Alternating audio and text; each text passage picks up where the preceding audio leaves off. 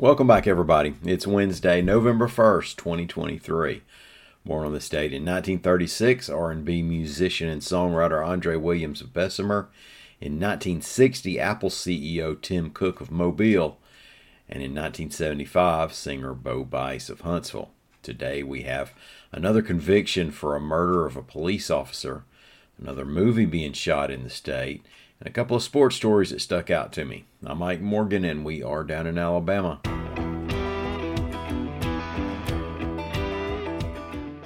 For the second time in just a few days, a cop killer in Alabama has been found guilty of capital murder.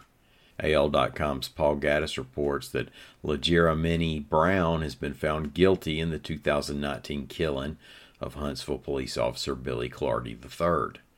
Brown will be sentenced to death if at least 10 of the 12 jurors vote that way today.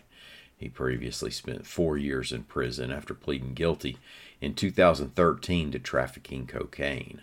Clardy was 48 years old. Last week, a St. Clair County jury returned a guilty verdict and recommended the death penalty for the man who killed Moody Police Sergeant Stephen Williams in an ambush in 2020. Filming for the Stephen King adaptation, The Life of Chuck, is taking place in the Mobile Bay Area, reports AL.com's Lawrence Becker.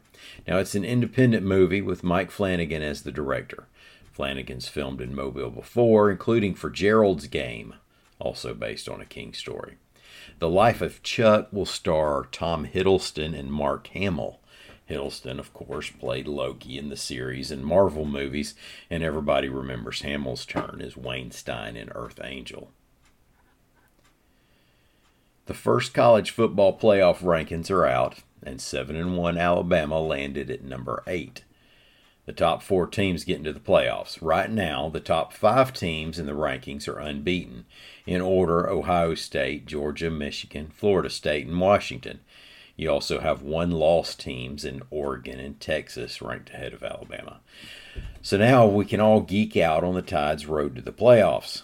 The long way to figure it is that Ohio State and Michigan play and Washington and Oregon play, so you likely have 2 teams automatically knocked out of the way. Then if Alabama beats Georgia in the SEC championship, there goes another, so Alabama would need only one more thing to go right, such as an FSU loss or another Texas loss. But the much simpler way, which has the benefit of avoiding any of Nick Saban's rat poison, is to figure that if the Tide just wins out the rest of the season, they'll become a 1-loss SEC champion and almost certainly punch a ticket.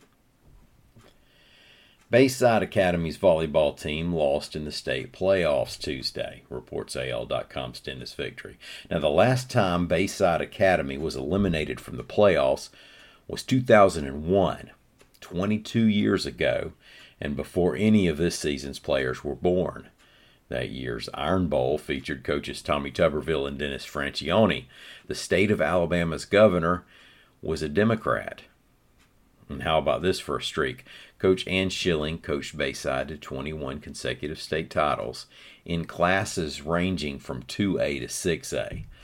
Top-ranked Mountain Brook was the team that finally unseated Bayside, beating the Admirals in 5 sets.